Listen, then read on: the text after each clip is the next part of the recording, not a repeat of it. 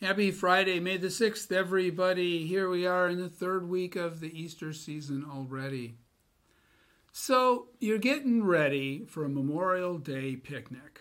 And surprise, your least favorite sibling, cousin, friend shows up.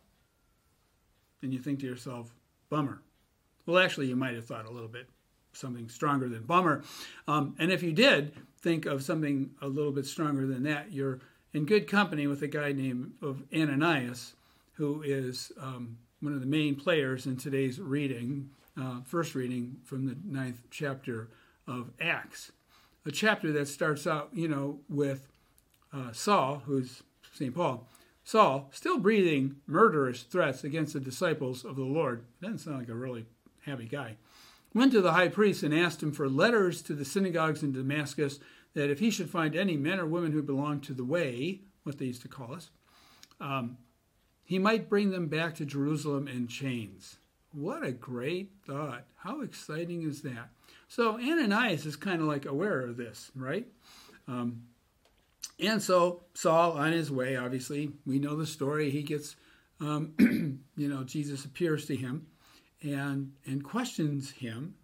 And Saul's like, and this great conversion takes place. A conversion truly, to the very core of his heart. So he gets up then, and now he's on his way to Damascus. Well, he's not in a good way, though, because his eyes are bad and some other problems. And so while that's happening, of course, God is talking to Ananias, who's living in Damascus, who is a believer. And he says, hey, Ananias, I got this guy that I want to come and stay with you for a while.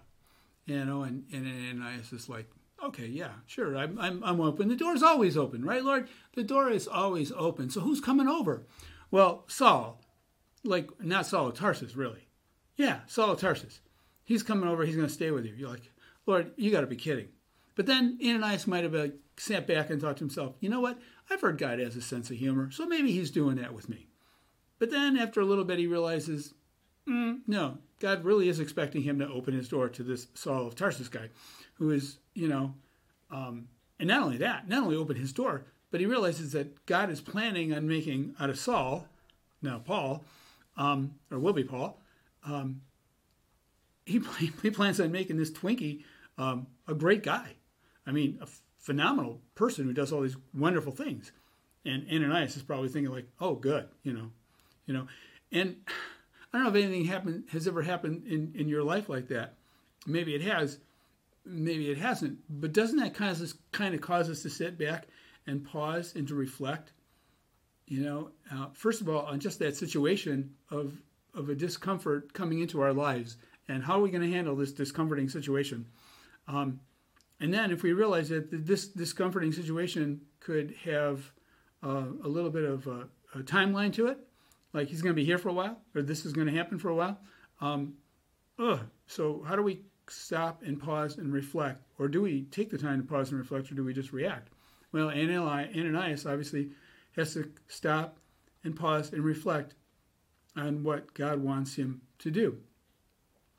And he realizes that God, wants him as a believer to not only open his door to this person who is not his favorite, but to share not only his home, but his deepest feelings about this faith. He wants him to sit down. Paul met Jesus on the road, and now Jesus is letting Paul meet him through Ananias.